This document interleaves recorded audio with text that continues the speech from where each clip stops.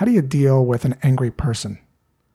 The other day, my wife visited her mom, Bobby, and when she walked into her room, Bobby said this in a rather loud voice.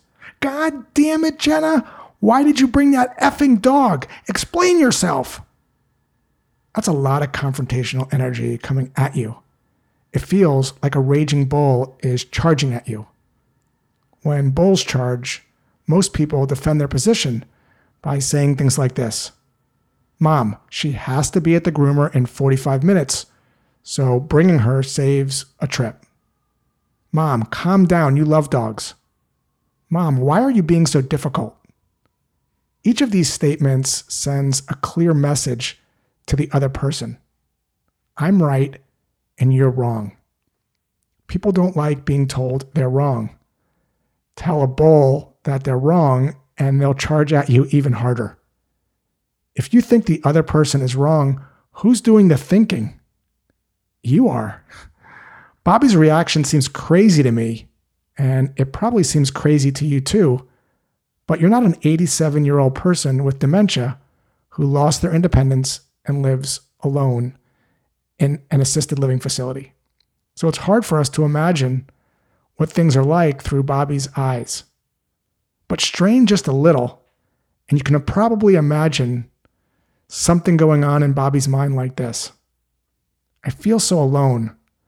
I'm not able to get out of bed without help. I'm in such pain whenever people move me. I have to ask someone to go to the bathroom. I lose my train of thought all the time, and I don't have much of an appetite, which makes me ornery and angry. The only thing I look forward to is seeing my daughter, and I don't want to compete with a dog. Here's the thing. You don't have to agree with Bobby's behavior to understand her. Here's what understanding sounds like. Bobby says, "God damn it, Jenna, why did you bring that effing dog?" And Jenna pauses for a couple beats. Pausing just slows the conversation down and gives you a rare opportunity to think about how you want to respond in a thoughtful and caring way. Being aware of your thoughts allows you to respond instead of react. It creates this gap that allows you to be thoughtful about what you want to say. So when Jenna's mom says, "God damn it, Jenna, why did you bring that effing dog here?" Jenna can simply pause for a second and simply say this. You're feeling upset and maybe even a little confused and perhaps a little surprised that I brought this dog. Feel the difference there? To which Bobby might say, "Yeah, I'm upset."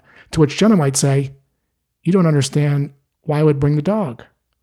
To which Bobby might respond, "I just want to see you." And then Jenna might say something like this. "It's really important for us to spend time together, and you don't want a dog distracting our time." Feel the difference there? What you're doing here is you're viewing things from the other person's eyes instead of your eyes. You're listening without trying to be right, but instead trying to understand. Everyone has the hunger to feel heard, but it requires you to rewire your brain to listen. Knowing how to make people feel heard and understood is a superpower for getting through to anyone in your personal or business life.